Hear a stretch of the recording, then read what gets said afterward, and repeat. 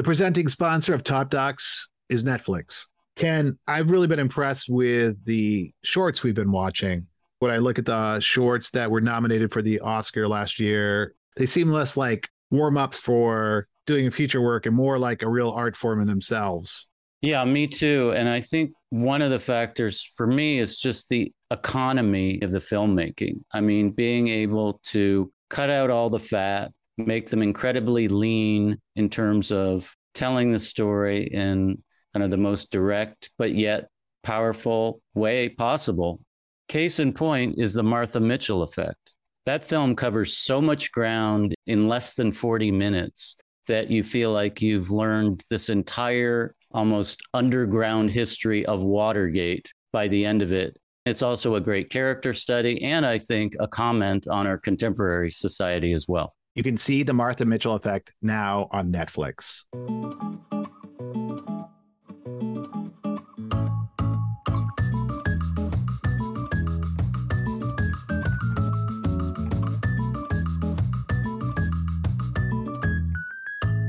Today, I had the opportunity to speak with Rob Coe and Warwick Ross about their film Blind Ambition. When I asked Warwick if he could tell us what the film is about, this is what he said. An unlikely team of Zimbabwean refugees turned sommeliers shake up the international wine establishment when they compete in the World Wine Tasting Championships.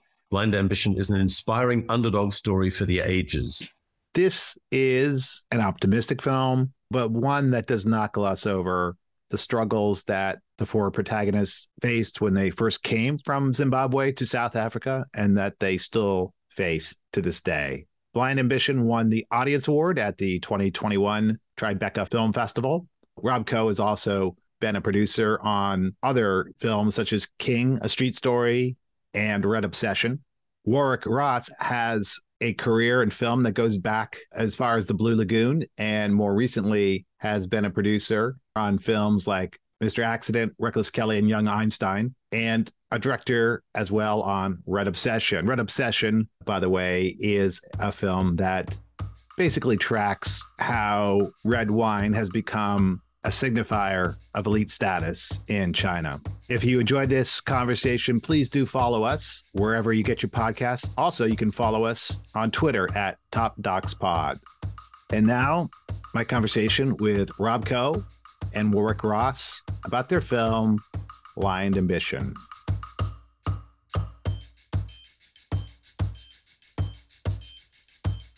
Rob and Warwick, welcome to Top Docs. Thanks, Mike. Thanks, Michael. So the film opens on a field of flowers, and we hear a yet unidentified voice explain the term Kamusha. This is a Shona word, we're told, for your roots, your origins, your home. It's a beautiful valley we're seeing at this point. And this voice tells us it's not just a physical place, it's where your ancestors are, where your heart lives, a place of healing. And our dreams always take us back there. And we see the back of a young man making his way through the field. And then a title card comes up. And the title card says, since 1995, more than 3 million Zimbabweans have been forced to flee their homeland. This is the story of four who made a new life in South Africa. Just to start, can you briefly explain to us what's going on in Zimbabwe these past couple decades that's driving people to South Africa?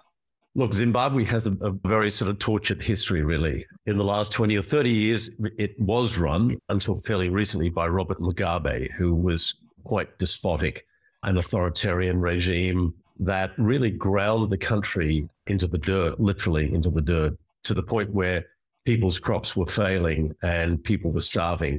It had been years before under English rule, where it was considered the breadbasket of the continent of Africa, at least Southern Africa, wealth in all sorts of agricultural products that were sold around the world. But the country was degraded and degraded also to the point where inflation was so rampant that, as one of our characters said, the money that you would make in a whole month was not enough to pay your bus fare to get to work every day. So there was nothing for our four protagonists to do, really, but to flee the country by various means and methods. If you had money, you could do it a little more comfortably. But our characters, particularly Joseph, who is the captain of the team, he and his wife decided that they would take what little money they had and pay people smugglers to get them over the border into South Africa. And it was a terrible journey where they almost died during that process. We had on Camilla Nielsen discussing her Oscar shortlisted film, President, last year. And I would recommend folks watch that film. It's a very good film about a recent presidential election in Zimbabwe, or listen to our conversation, or both. I think this is really important because there are a number of things that this film could be about. But one of the things it's clearly about is this refugee crisis in South Africa, and maybe really hinting at a broader refugee issue across the world. Yeah, definitely.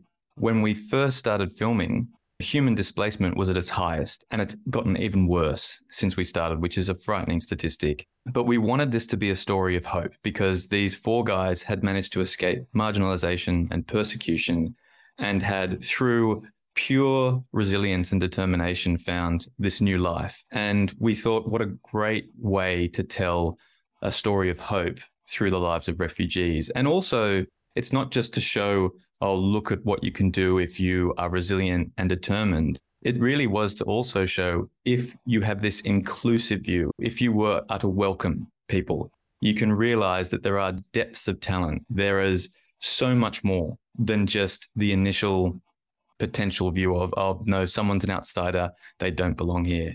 And we had a wonderful interviewee, the Dr. Reverend Paul Verheyen, who really did sum that up, who was working at the Methodist Church in Johannesburg, who took so many thousands and thousands of Zimbabwean refugees in to a church that couldn't fit properly more than a few hundred. And he wouldn't turn anyone away. And he really was the one who articulated it best for us in this film as to why we should always consider that there are profound people, beautiful people that you should never turn away. Always give people a chance. And I think that was what was so important for us to show in this documentary. When he comes on, you sort of expect he might talk about Christian charity, looking out for the most needy of us, which I'm sure he believes in. But his real message is, we're losing great minds. We're losing great imaginations. They're getting displaced and aren't able to achieve their full potential. Yes, exactly. Again, even before the title card, there's about 7.5 minutes of film. So it's interesting. You have a couple openings. We're introduced very quickly to the 4 major characters. While they're grilling meat, they sing a song. And then you give us these great kind of mini introductions, very strongly contrasted between what we're seeing on screen and what we're hearing about their initial experiences. They're all sommeliers at major restaurants in Cape Town. So Joseph is sommelier at La Colombe. He didn't like wine when he first had it. Tinashe is at the test kitchen and he only knew red and white. Pardon is at Aubergine. First time he tried wine, he got sick for 2 days. Marvin was raised Pentecostal, didn't drink wine, but now he's the sommelier at the Cape Grace Hotel. I should note, like, La Colombe, some consider to be the best restaurant in the Cape Town area. And the test kitchen was internationally renowned up until it closed last year. These are serious places, and we see them in these very kind of posh circumstances, but we hear about how they started with nothing. Can you talk about how you constructed those stories, which are all similar and yet different? We found with each of our protagonists that they shared a common trait, which was optimism. Right across the board, they were very optimistic people, but their stories other than that were really quite different. And we found their characters to be quite different. Pardon is often the joker. Tinashe is like a philosopher when he speaks. Joseph is the captain. He's the captain of the team, and you feel that. And Marvin is just this warm bear of a man. We needed to show all of those personalities.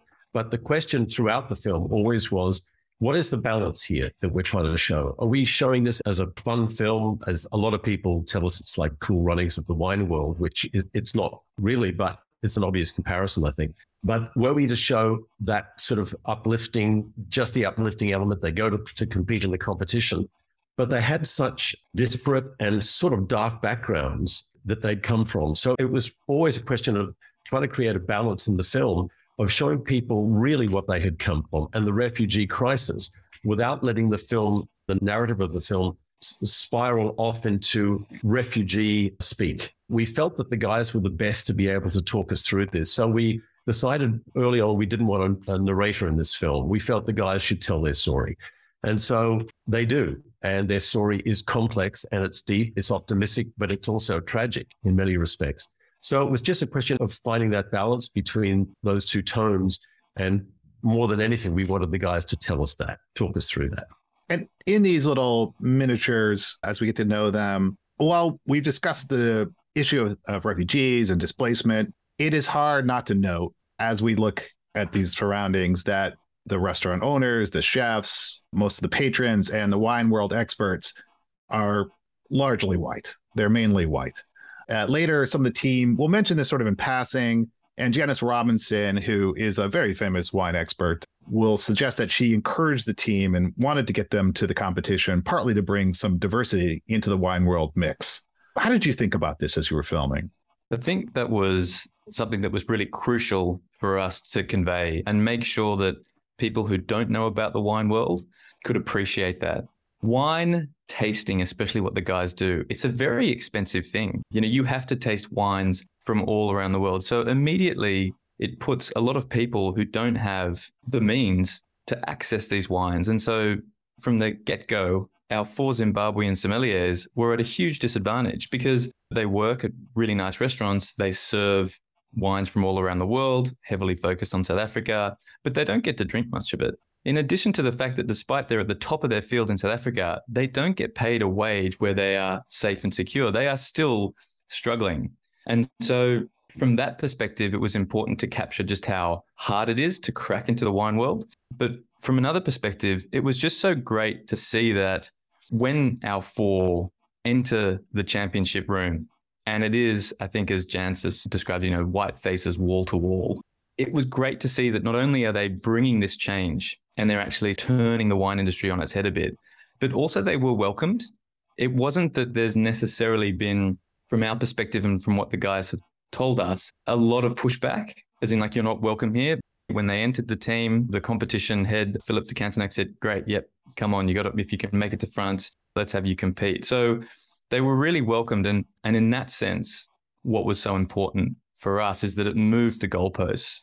Success for these guys wasn't necessarily about winning. Success was about getting there. And that's what was really important. So for us to convey that idea that success was getting there, we needed to convey that, hey, traditionally the wine establishment is white and full of privilege. So for these guys getting there, it is a huge success.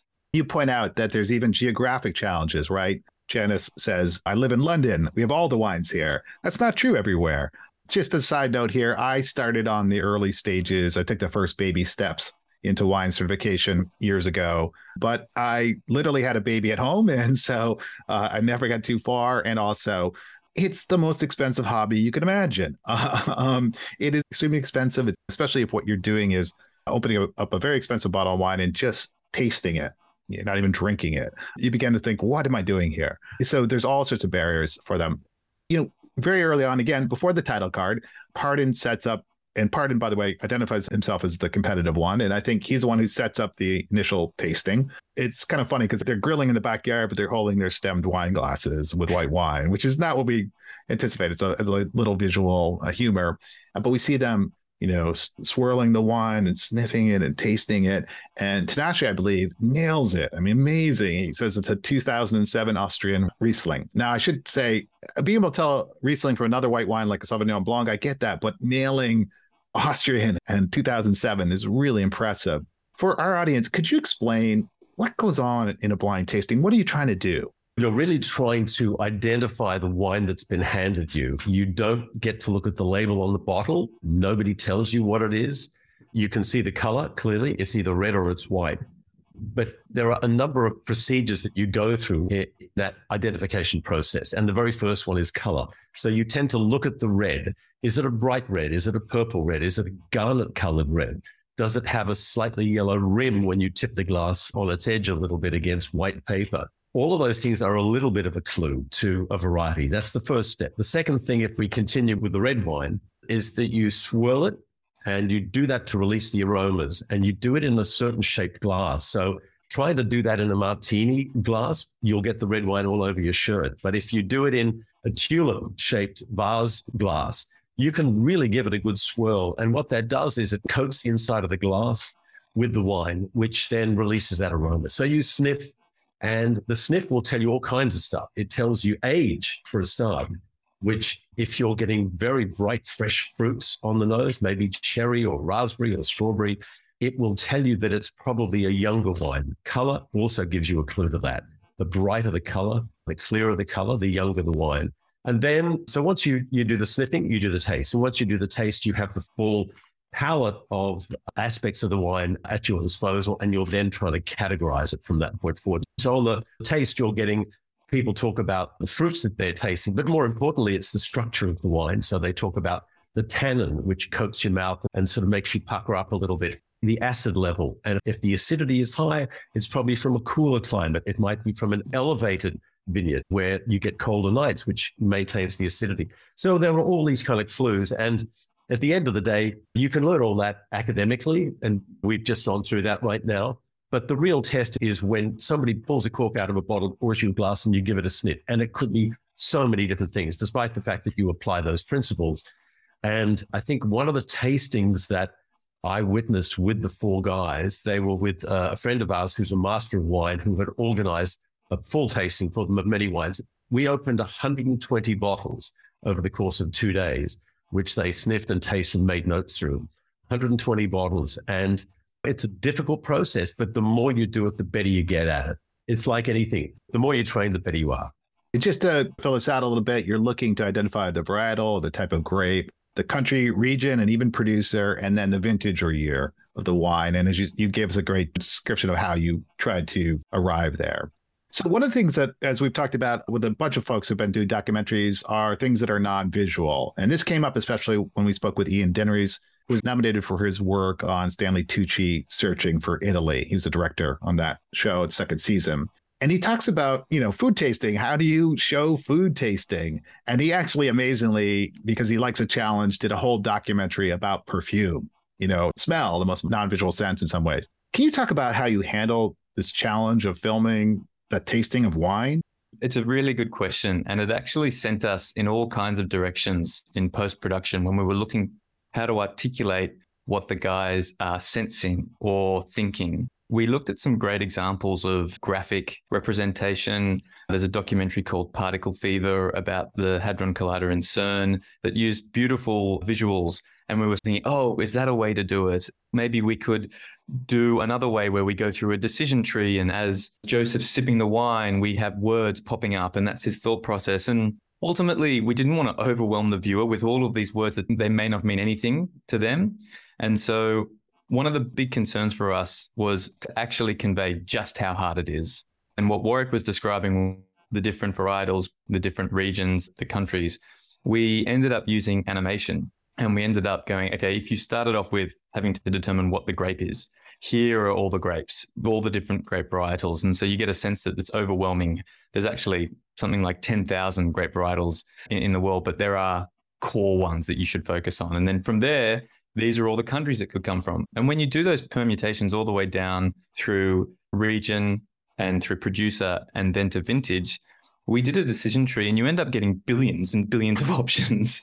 And it just felt so overwhelming. How do we convey that? So what we did is we got some experts to help us talk about that process. So Andrew Kayat, who's a master of wine, talked about it being a mathematical equation. So in showing the guys at a tasting and actually writing down like you would in a maths exam, it's quite a literal representation, but it really did help convey that message. We also had another master of wine, Jasper Morris, who talked about analyzing structure. And he talked through acidity and tannins. And it just helped showing Pinochet sip a glass of wine as those words are said. And it made you realize that this isn't, as Jasper says, this isn't for pleasure. You get no pleasure out of this at all, but it really is analytical. We could have gone off into so many different areas, but you're absolutely right. How do you convey what's going on in someone's head? How do you get that idea of what they're tasting? But the last step that was really important for us to get people to understand that concept of what our guys are tasting specifically and very personally to them was this idea that they weren't using references that a Western audience would know. So they weren't talking about blueberries, blackberries, and raspberries.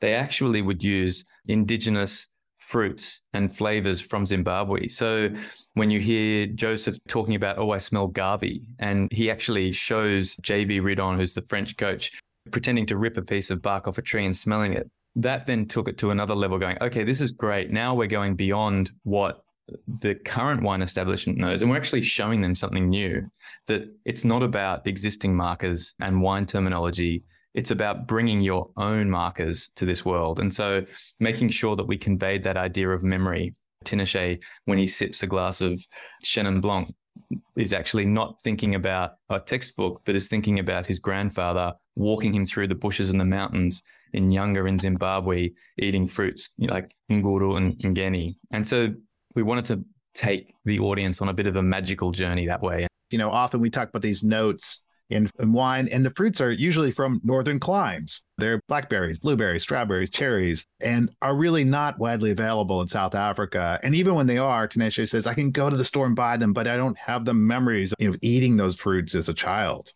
They don't bring me home, he says. Let's talk about the birth of the team. It's very interesting. Basically, they did not know each other. They met each other through wine, I think mainly through applying to be on the South African team. And Jean-Vincent, JV, he says, why not start a Zimbabwean team? And again, Tinashe says, the Zimbabwean palate has not yet been proven. I love that. He took that as like a national challenge. This seems to be another reminder of home to them. I think maybe it's Joseph says, I live in South Africa, but I'll always be from Zimbabwe. Yeah, that's exactly right. They're really patriotic. They absolutely love their country. You see the way they wrap themselves in the flag when they go to the competition. They're really determined to show that Zimbabweans are capable of a lot, and they do it through wine. I think Joseph towards the end says there is so much untapped talent in Zimbabwe, which there is, and they're highly educated, very capable people and a very capable nation, but with a government that is not allowing that to shine. I think that's one of the things that we really wanted to come out as well, is this cognitive dissonance, that this country that forced them to flee and out of desperation leave is something that they have undying love for. And it was just this remarkable element for Warwick and I, having never experienced anything like that, to go, oh, wow, the circumstances force them to go, yet they have this umbilical connection. After the initial introductions before the title card, afterwards we get the longer story. And I want to dig a bit into Joseph's in particular. We start with La Colombe's chef, owner, I believe, Meinhard Joubert. Joseph had showed up looking for work, as many refugees did. And Joubert says, well, I don't have a spot right now, but you can tend the garden. He starts there. On his birthday, Joubert offers him a glass of champagne. This gets Joseph interested. So that's the first introduction. And then we go further back. He tells his mom, I'm going to study wine. She doesn't really understand what that means. And we then ride back in Zimbabwe. We see Callista, his mother, and she tells the story of Joseph. And she talks about how he fell into the kitchen fire when he was learning to walk. And he still carries those scars. And it's hard not to hear that last part a little bit metaphorically as well. Joseph was the captain of the team and has a lot of leadership qualities that stood out. So he's very uncompromising and very strong in his opinions, very strong. And it's very difficult to persuade him once he's made up his mind to do something a certain way. So we wondered what it was in his background. We obviously knew he was a refugee. We knew he'd struggled to get across the border. But it was meeting his mother, Callista, who you mentioned, that really gave us an understanding of Joseph's inner core strength. And that story of falling into the fire for us was a metaphor for where he developed his strength. And when she says he was quickly pulled out of the fire, we grabbed him and pulled him out. We took him to hospital, but he never showed that he was in pain. And that's how strong he is. He still bears those scars today. And there seems to be an echo in some ways when he and his wife leave Zimbabwe to cross the border. It's very dangerous. They're locked in a train and they're almost literally cooked alive in that train. Yeah, a very horrific experience. And one, again, that we struggled with how to tell that part of that story visually. And we ended up realizing that the best way to do it was just to spend time on Joseph, taking in his surroundings. We ended up doing it as he was driving around Cape Town, having finished work. But we really had to plumb the depths of Joseph's memory. And it was something that he was at first very uncomfortable talking about and really articulating exactly what he went through. And I guess what was even more difficult for us was that we did actually interview Amelia, Joseph's wife, but she couldn't be on camera and tell us about her experience without breaking down. It was still so raw. And this is something that would have been 10 years. It happened 10 years ago. It was still so raw and so damaging, in particular because they had to leave their 2-year-old son at the time behind as well as they faced these dangers. So that was something that we wanted Joseph as the proxy for the team to tell his version of escaping Zimbabwe. We felt that it articulated the extreme nature of what you had to go from Zimbabwe to South Africa.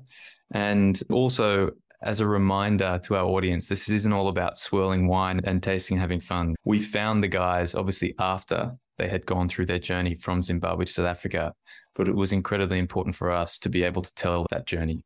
And as the day of the competition grows closer, Team Zimbabwe decides they need a real coach, and they turn to Denis Garay, who's quite a character himself. Can you tell us about Denis? Denis is a documentary in himself, I think. We've had so many comments and responses about Denis. He's a bit of an enigma too. He originally seemed to be from quite a wealthy family, but tended to be a bit of a maverick as well, did what he wanted, did not want to be part of the family business, took off, decided wine was his thing, but was also an adventurer. He was a Dakar rally motorcycle rider, which again was a whole chapter in the film, which we could have explored. We had him briefly on his bike riding through the wheat fields, but he was a serious rider. Paris to Dakar is not for wimps. It's a tough desert race. And he used to do that. Irrepressible is another way to express it. Incredibly annoying is another way to express his personality. That he was very difficult to deal with. I think not just for the guys who had to try and manage his over-enthusiasm, but also for the film crew, because Denis was forever wanting to change everything that they had planned to do. Yeah, he was a loose cannon, but a terrific character. And ultimately, we don't want to talk too much about what happens in the competition, but you can imagine. The other thing that really struck me is as he was telling stories, like, I told my wife I have one good news and one bad news. And he says his idiomatic English, I'm giving you my fortune, but I'm leaving. And you sort of wonder if maybe she heard that as two pieces of good news. And as he revels in freedom, la liberté, he says repeatedly, he might be poor now, he still has his dirt bike. And I have to say, his notion, I'll just say it, this Western privilege of freedom seemed to be a stark contrast to the constrained lives of Team Zimbabwe. Yeah, absolutely. And it was a great counterpoint for us to remind the audience that his concept, as you say, is just, or not being tied down to a wife. That's his sense of freedom. Whereas the guys had to struggle to even survive. But at the same time that he does take that, he takes that completely for granted. And we wanted to make sure that came across. He was a very complicated person. And once again, there is a documentary, as Warwick said, in and of itself. His partner, his most recent partner, who was Senegalese, had recently passed away when we started filming, and he was looking after their son together. And how he manages to stay afloat is actually quite amazing, living hand to mouth. And we described him as an agent of chaos. Everywhere he went, he bowled people over, but at the same time, people were enamored by him, and he was this enigma. But yeah, you're absolutely right. That idea of going, hang on, the guys have struggled to survive, and are you complaining about being in a bad situation with your wife? But it was also nice to see that he genuinely doesn't care about money. And that was another aspect that we wanted to convey, was that he says, why to be a rich man? He genuinely, when he gets paid, we witnessed it, he would spend all that money on a dinner and pay for all of his friends just to have fun. And then he would be scratching for a living again. It's quite a unique individual. Yeah, he certainly is. And as time goes by, just as he promised, basically, there is personal friction between him and JV for sure, but also then the team. And I think it's very interesting during the competition, and we won't talk about everything, no spoilers here, folks, but we see Denis kind of pushing the team and Joseph really pushing back. And I really thought this was interesting, especially in terms of JV talks about Ubuntu. I'm not saying that. How do you say it? Yeah, Ubuntu. Yeah, you Ubuntu. Ubuntu, I know it's different in Shona, I think too, but Ubuntu, which JV, he defines as the art of getting together to share, which is one definition. And it's very interesting to me because in the competition, Denis is constantly pushing for this kind of quick answer. When Joseph, slow down, let us taste it, let us talk. And to me, it felt almost like this is another reflection of Denis' kind of individualistic, I would taste the wine and know what it is immediately. Whereas the team has a more kind of collective outlook. They're going to work together. They're going to use their brains together to figure this out. Yes. So that's exactly right. And they felt that Denis was shoehorning them into a time constraint where they needed to work to his rhythm, but that's not the rhythm they were working to. They do have a team rhythm. I think Denis also was a little overawed by the competition. All of a sudden he was in this room. It's the World Championships. There's a documentary crew covering him as well. And I think he wanted to show that everything could be quick and easy. And the competition is not like that. Wine tasting is not like that. You do have to analyze a lot. The guys felt that they were not really being given time to collect their thoughts and to discuss within the team. But Danny, I think, he's a complete enigma. You saw earlier in the film too, when they say, Danny, can we give you your 400 euros at the airport? And he says, yes, I need the money because I'm not rich, I'm poor. And as Rob alluded, that's true. He lives a very frugal life where any money that he makes, he spends on his friends. So generosity is probably his strongest suit, and everybody admires him for it. And people that have known him for 20 or 30 years will say he's the most generous person we've ever met, but he lives on nothing. I do want to emphasize, I really felt he was trying to help. He was definitely trying to help. He definitely wanted them to do well, and he's very generous and he's very warm with them. And he's clearly, any constraints that he has, it's not intentional on his part. We haven't discussed music in the film, and I thought you had some really inspired choices. And as the team arrives in the French countryside and they're moving through it in a car or van, the music we hear at that point, briefly, then we'll hear some other music in a second, is African pop of some sort. I'm not familiar with the music. It seemed both a juxtaposition and yet fitting at the same time. Can you talk about that choice there? Yeah. It was one of those things where from the outset, we listened to a lot of Zimbabwean and Southern African music to really get a sense of the style of music that informs their culture. And we really wanted to immerse ourselves in that. We thought what would be a really interesting way to convey the fish out of water element isn't necessarily showing the guys in front of the Eiffel Tower as they arrive in Paris and maybe French pop music playing, which could have been one way to go, like, oh, they're in France, here you go. We thought it would be really interesting to actually bring, what would it be like bringing their music, their culture with them, and how are they viewing this world? And the idea of juxtaposing lush French countryside as they're driving through Champagne and rolling vineyards with this beautiful song, which is Zvicafera, I believe is the title, which we came across. And we just thought immediately those unique Zimbabwean instruments as they were playing and strumming, it just so perfectly articulated how we thought the guys might be feeling. And when speaking to them, that really seemed to capture that essence of, wow, we're here, but we're not dropping our culture. We're not leaving it at the doorstep of the airport. We're bringing it with us.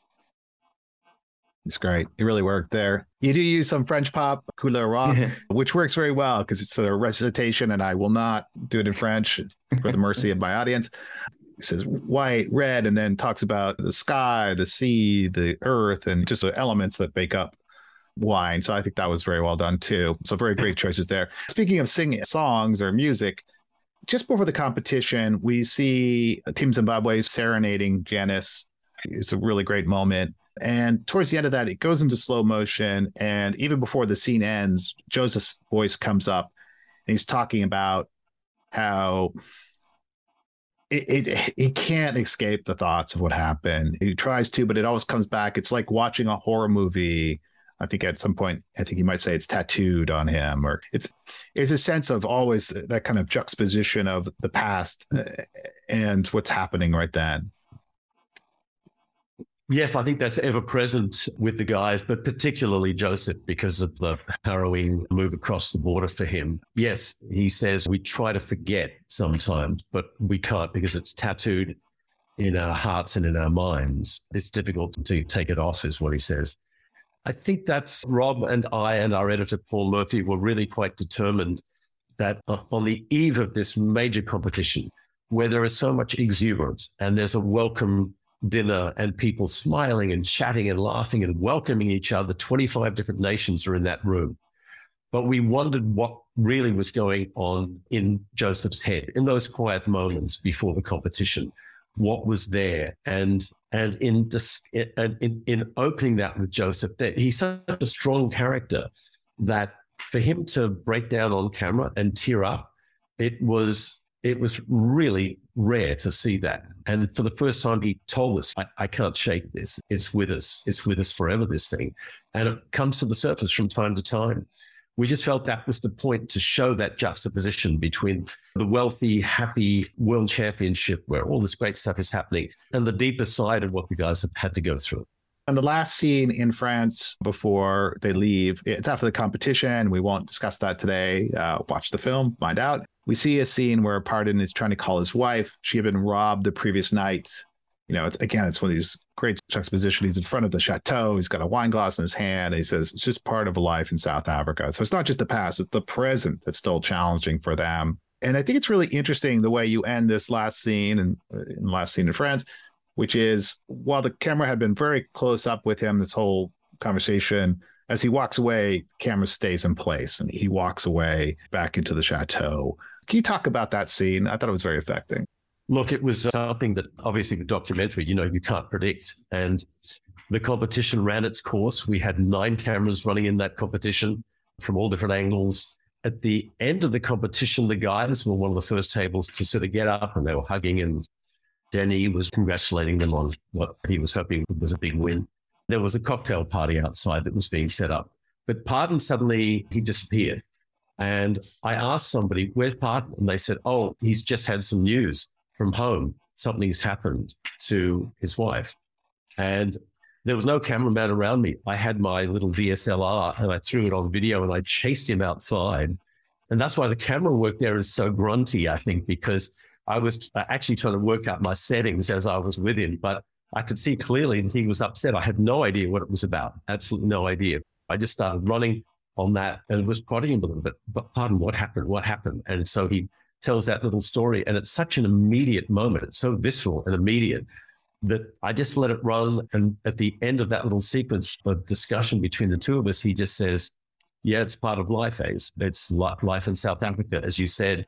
I was so shocked by it. Honestly, I was shocked that I felt that Pardon walking into the distance was a way to just let that moment hang, just let it hang and hang. We just think about what he just said, that he's not past these problems that they had in Zimbabwe. They live these problems every day still. After the competition, you do have a significant section of the film where you catch us up what's been happening in the intervening years. And I have to say, looks to me like the good Reverend has been proven right.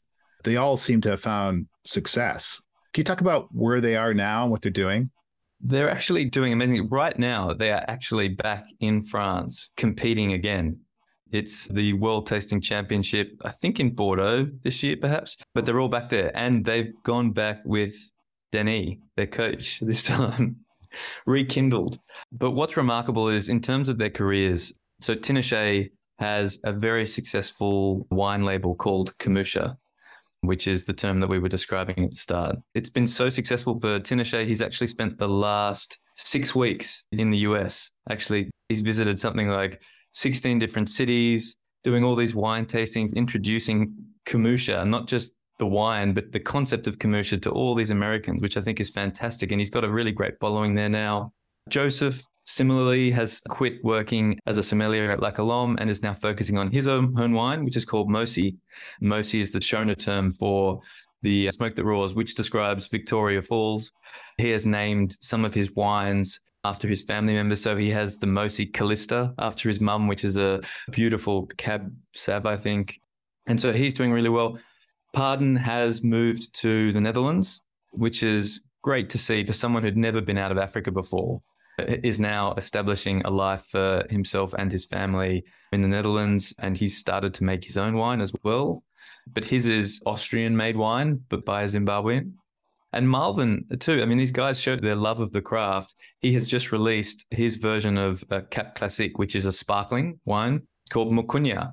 The guys have really shown, I guess the best way to describe it is they're never idle. They are constantly wanting to push the boundaries, test themselves. Winemaking is not an easy task. We talk about blind tasting being difficult. Winemaking is even more difficult because not only do you need to understand what you're tasting, you need to predict what a whole raft of people are going to enjoy. It's so subjective. How do you capture that? And I think that one of the things the guys do really well is that beyond the actual sensory tasting of the wine, they actually bring so much of themselves to the wine. And so in enjoying a bottle of Kamusha, you actually think about Tinashe dreaming of those hills on the border of Zimbabwe and Mozambique, or in having a bottle of Mosi wine, you think about Callista and what Joseph's mum means to him. So the fact that they're bringing all of their heritage with them in this winemaking process is really quite fantastic. And I think we're constantly amazed at how much they chase success and how much they achieve it. Well, I really do appreciate your time today. It's been great meeting you and speaking to you about this film, and I truly enjoyed it. And to the audience, I would recommend this film. You don't need to know about wine. If you do, that's great. But if you don't, that's great too.